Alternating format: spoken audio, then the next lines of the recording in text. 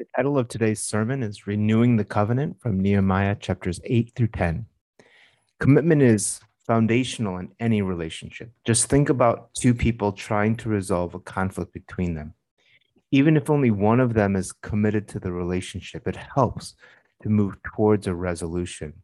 Their willingness to listen and not just get their own point of view across, to admit being wrong and to ask for forgiveness. This kind of commitment is what opens the door to greater closeness with each other. The power of making a commitment is what we see in this scripture for today. The main message, or the one thing from Nehemiah 8 through 10, is this: commit to God's covenant relationship with us in Christ. Let's talk about how we got to where we are in the book of Nehemiah. Nehemiah heard the news of the bad condition of Jerusalem, and God opened the door for him to go there and get his fellow countrymen to believe in this vision. The families of Judah took up sections of the wall to rebuild.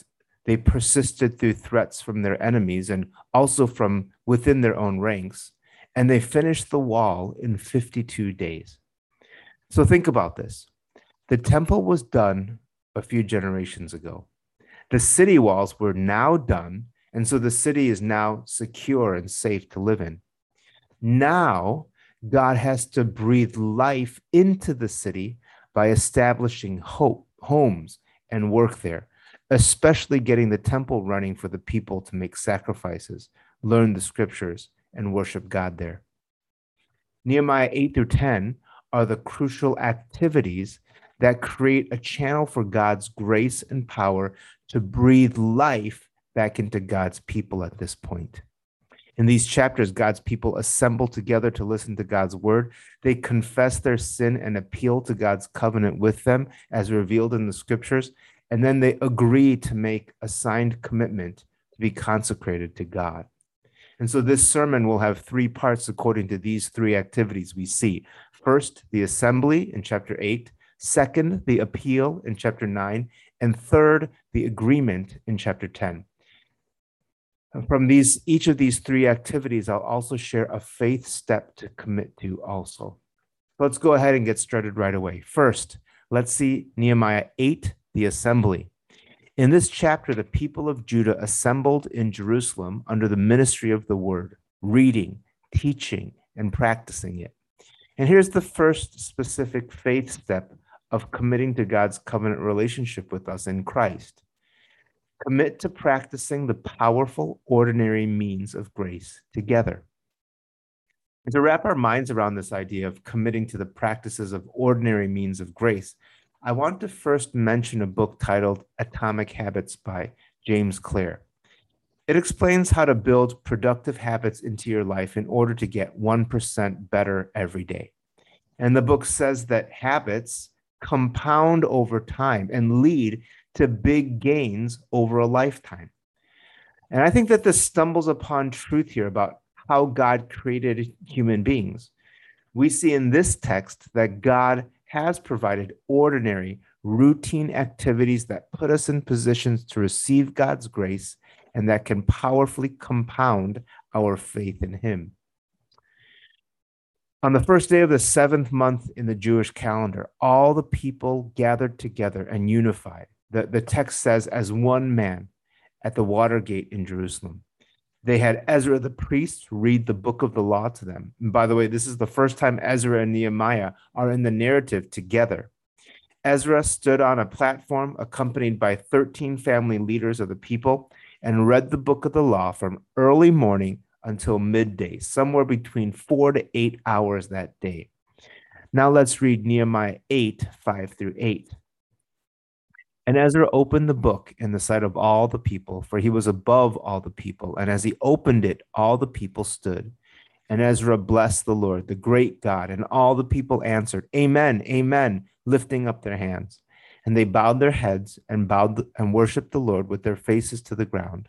Also Jeshua, Bani, Sherebiah, Jamin, Akub, Shabbathai, Hodiah, Maaseiah, Kalita, Azariah, Jozabad, Hanan, Paliah, the Levites, helped the people to understand the law while the people remained in their places.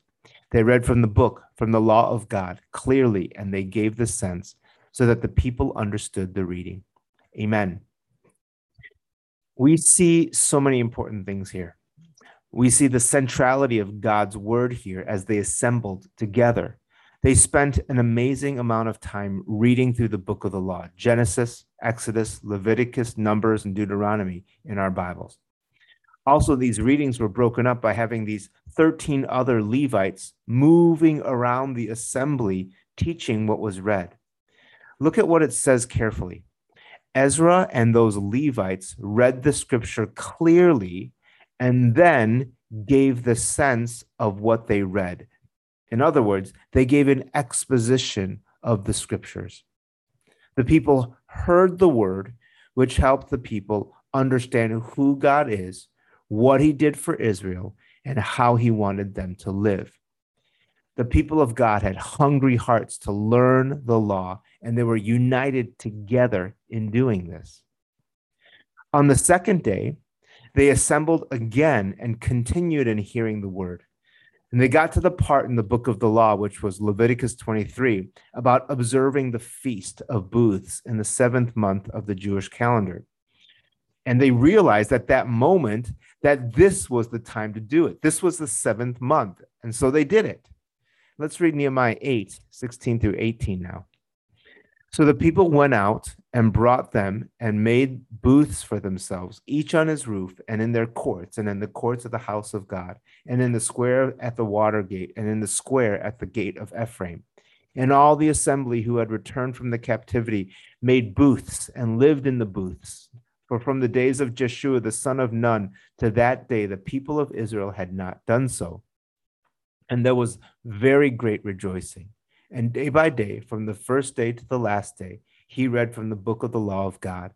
They kept the feast 7 days, and on the 8th day, there was a solemn assembly according to the rule. Amen. The Feast of Booths was one of the 3 major holidays for the people of Israel. They were to have solemn assemblies on the 1st and 8th days, and then they were to celebrate with feasting in those 7 days in between. Even though other generations had celebrated this holiday, it wasn't done as meaningfully for generations. And the point of holidays like this was so that God's people could see the word that they were reading and reinforce the covenant faithfulness of God. Just imagine this scene with me. Parents going out cutting branches with their children, explaining that while their ancestors were in the wilderness on their way to the promised land, they had to live in tents like this. Maybe they'd say, God faithfully took care of our people then, just as he will take care of us today. So they rested from their work. They feasted together with family and friends. They listened and learned from the word all day. And then they slept in these tents at night. I think about our family traditions for Christmas. It's the same memories that I have and the same feelings that I want our kids to experience and savor as they grow up themselves. Again, the first specific faith step of committing to God's covenant relationship with us in Christ is to commit to practicing the powerful ordinary means of grace together. First, let me explain by ordinary means of grace. Ordinary means of grace are the regular, routine things that we do to put ourselves in position to receive and experience God's grace.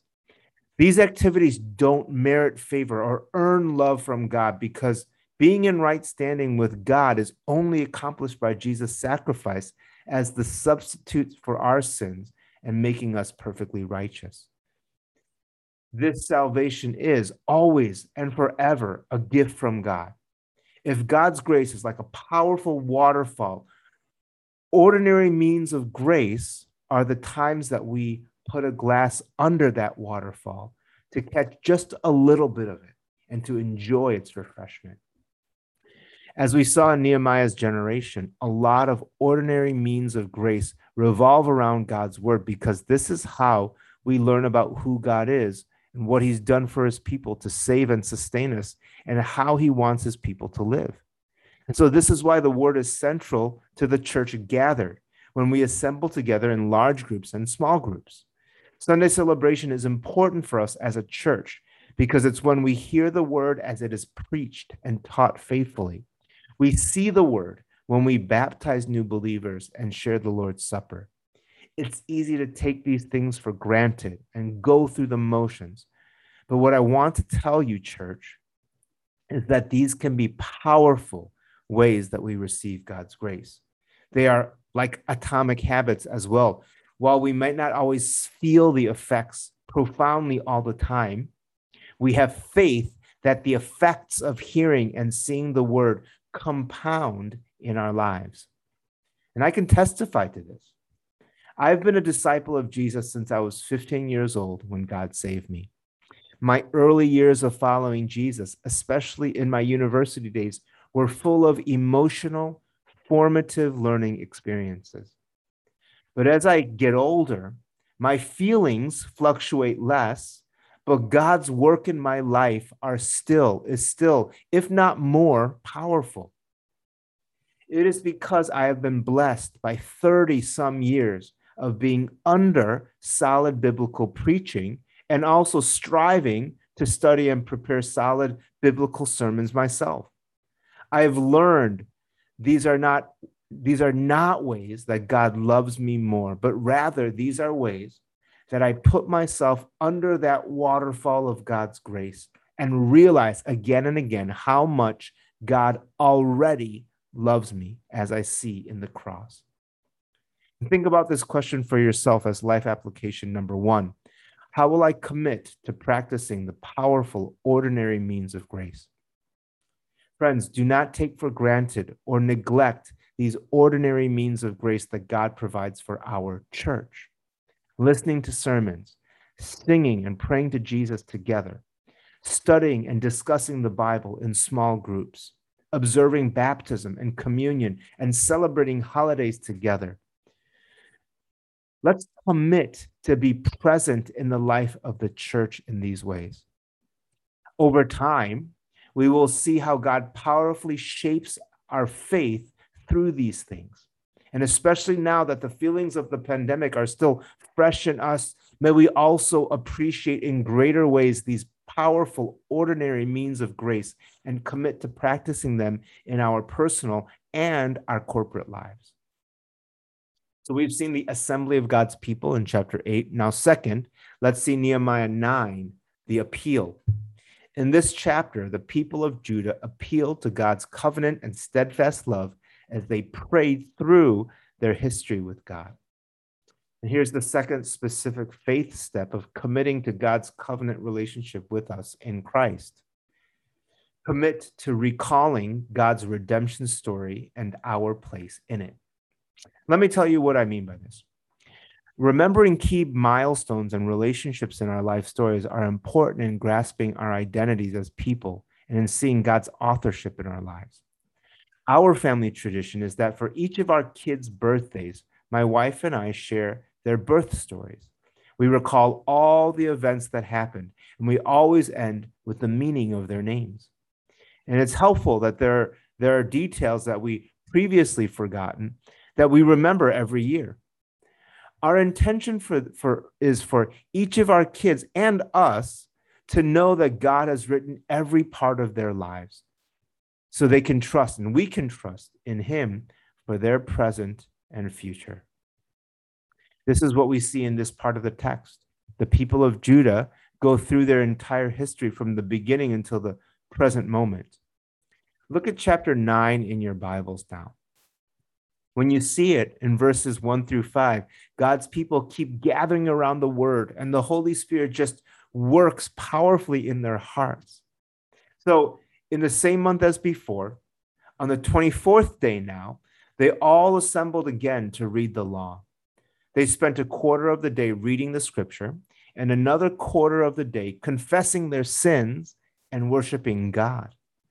Their collective prayers recorded here, a recollection of the history of Israel and the story of redemption that God has revealed so far. They started from the very beginning, that God created and God runs the world and everything in it. God made a covenant with Abraham, promising that he would make his family into a great nation, becoming the nation of Israel, and that they would inherit a promised land. Then in verses 9 through 21, their prayer recalled that God delivered them out of slavery in Egypt by his mighty hand. In their journey to the promised land, God gave them the book of the law, provided food and water, and led them by a pillar of cloud and fire. Sadly, Israel rebelled against God over and over again, but God did not forsake them ever. In verses 22 through 31, they recalled how Israel conquered the promised land, but they kept falling into this cycle of disobeying God, then being oppressed by their enemies, and then crying out to God and being delivered. This cycle of sin is described in Nehemiah chapter 9, verses 26 through 29. Nevertheless, they were disobedient and rebelled against you and cast your law behind their back and killed your prophets who had warned them in order to turn them back to you. And they committed great blasphemies. Therefore, you gave them into the hands of your enemies who made them suffer. And then in the time of their suffering, they cried out to you and heard them from heaven, and you heard them from heaven. And according to your great mercies, you gave them saviors who saved them from the hand of their enemies. But after they had rest, they did evil again before you, and you abandoned them to the hand of their enemies, so that they had dominion over them. Yet when they turned and cried to you, you heard from heaven, and many times you delivered them according to your mercies. And you warned them in order to turn them back to your law. Yet they acted presumptuously and did not obey your commandments, but sinned against your rules, which if a person does them, he shall live by them. And they turned a stubborn shoulder and stiffened their neck and would not obey. Amen. I want you to notice that their problems always started when they rejected God's word from the law and from the prophets that God sent. It says here that they acted presumptuously, which means that they didn't observe the rules given to them because they thought they knew better. It also says here that they turned a stubborn shoulder and stiffened their necks. They simply refused to listen or obey what God said to them. You know, it sounds like when I was a teenager, I just did the opposite of what my parents told me to do because I always thought that I was right and they were wrong. Also, I want you to notice that throughout God's history with Israel, although they were like this, God was constantly and consistently bringing them back to himself. He would keep on delivering them. He would keep sending saviors to them from their enemies. And this is God's redemption. This is the story of God's redemption. God made a covenant that was so committed to his people, even though they were so wayward and sinful. God promised to send a savior to save his people from their worst enemies, themselves. Again, the second specific faith step of committing to God's covenant relationship with us in Christ is to commit to recalling God's redemption story and our place in it. As we recall God's redemption story and our place in it, may we also be cut to the heart regarding our sin, specifically our sin of rejecting God's word in our lives. May I dare say that we also act presumptuously towards God and his words. We think that we know it all and we think that we know it better. So we don't live within the rules and boundaries God has given to us. Let's just think about how many times we come to a Sunday service and don't really listen carefully or take to heart what the sermon is about. Maybe we heard it before. Maybe we're critiquing the delivery of the preacher. You know, we also often turn a stubborn shoulder or stiffen our necks. We know what God wants us to do, but we just don't do it. I mean, how many times do we talk about truly loving people that are different than us, or forgiving someone who has hurt us, and we just don't do it? I'm not saying this to make you think that I'm better than you. In fact, I'm the most prone to this, I feel like. I find myself taking God's word for granted because I study the Bible and write sermons for a living. I always think I know it all, and I always think I know better.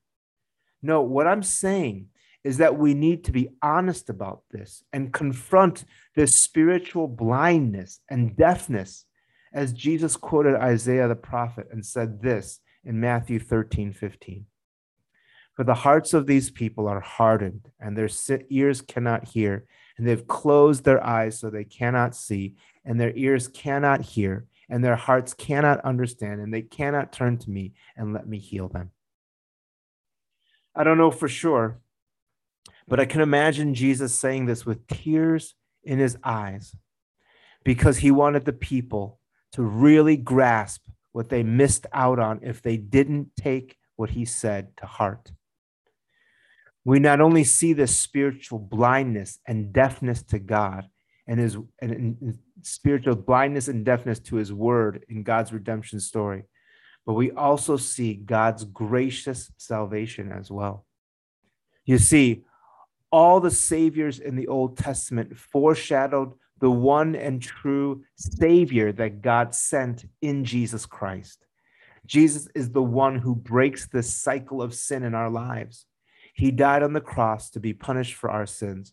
His sacrifice was the once and for all sacrifice on the cross. He rose from the dead and thus defeated sin and death, giving all who believe in him new life. Friends, when we believe in Jesus Christ as our Savior, we connect into God's redemption story. For those here who are new to all of this, let me tell you that God's redemption story is clearly not for religious or righteous people, but for people like you and me who are blind and deaf and cannot find God on our own. God's redemption story is that he sent the Savior, Jesus Christ, to save you. For those Christians here, this is a stiff wake-up call to admit that our spiritual blindness and deafness keeps creeping in. May we keep recalling that God has sent the Savior for us too. Think about this question for yourself as life application number 2. How will I commit to recalling God's redemption story and my place in it? When our sins are exposed or we're convicted of sin in our hearts, this is a great opportunity to pause and recall that Jesus is our Savior. God is not surprised or shocked by our sin. This is part of the story of our lives, and we have to admit it. And then we also speak the message of forgiveness, acceptance, and union with Christ into our souls as well. James 5:16 also says to confess our sins to each other and to pray for each other. Ephesians 4:15 says to speak the truth in love to each other, confronting sin and reminding each other of the forgiveness that we have in Christ. Also, recall God's redemption story to non-Christians. The world doesn't need to hear more religious stories.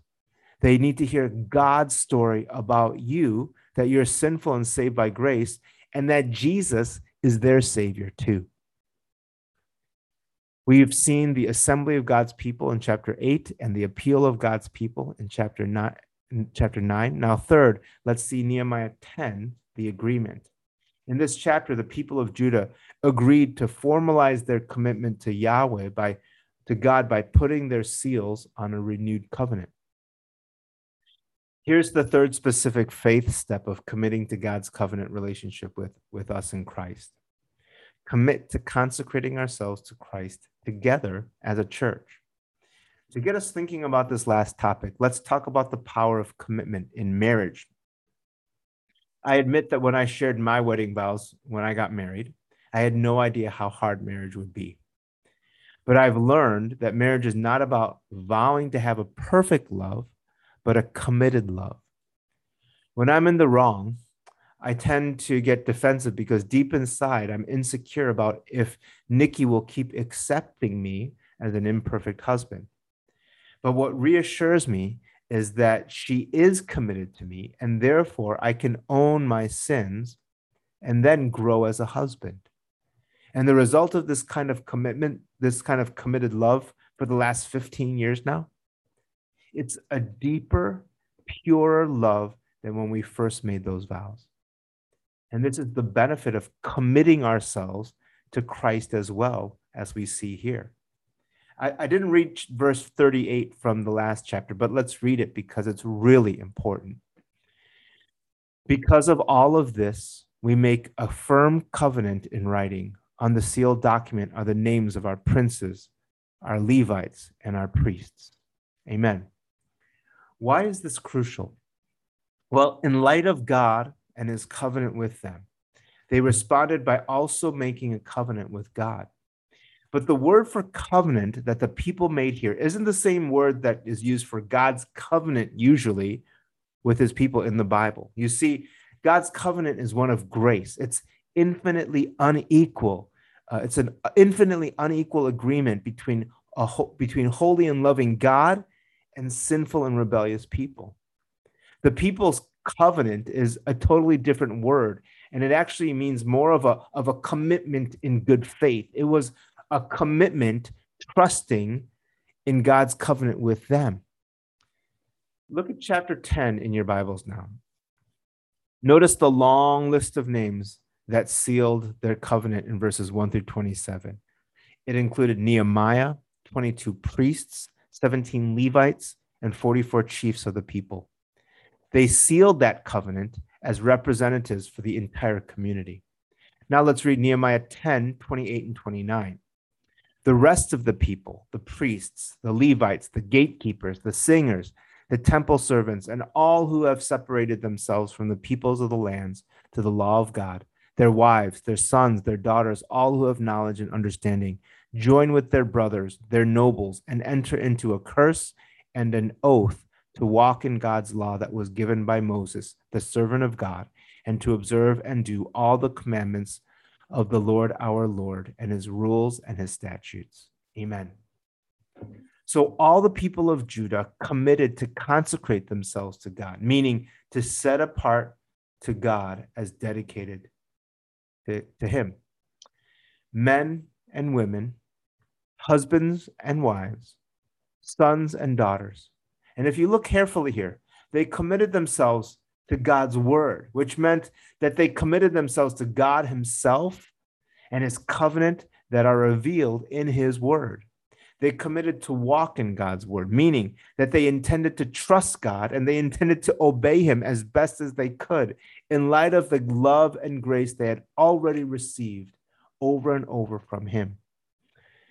They made some very specific commitments here. In verses 30 and 31, they vowed to not become unequally yoked with other people groups and to not do business on the Sabbath. In verses 32 through 39, they committed to each give 1/3 of a shekel annually to fund the temple. They each committed to bring wood offerings annually for the altar. They committed to give the first fruit of their crops, livestock, and other goods to the Levites who worked in the temple. And this all sounds a bit mundane, especially for the end of the sermon. But the point is what they said in verse 39. We will not neglect the house of our God. Amen. I want to paint the picture of the mentality of a regular person living in the province of Judah at this time. Something like this. I will do my part in this covenant community faithfully.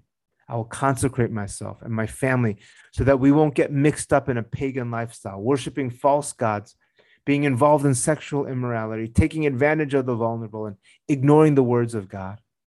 I will make sure that every year I give my offerings of money and materials, even though I could use it for myself, so that the temple can operate properly and my people can worship the Lord in that temple properly.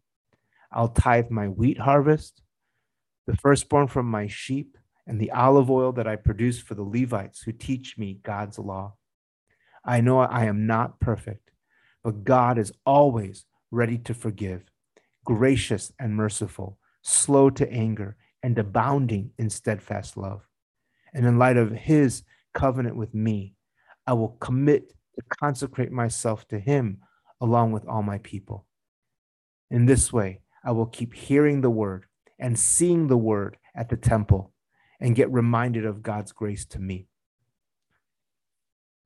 Even though they continued to sin and fail, we see that this was a commitment to keep trusting in God's covenant of grace with them. Again, the third specific faith step of committing to God's covenant relationship with us in Christ is to commit to consecrating ourselves to Christ together as a church.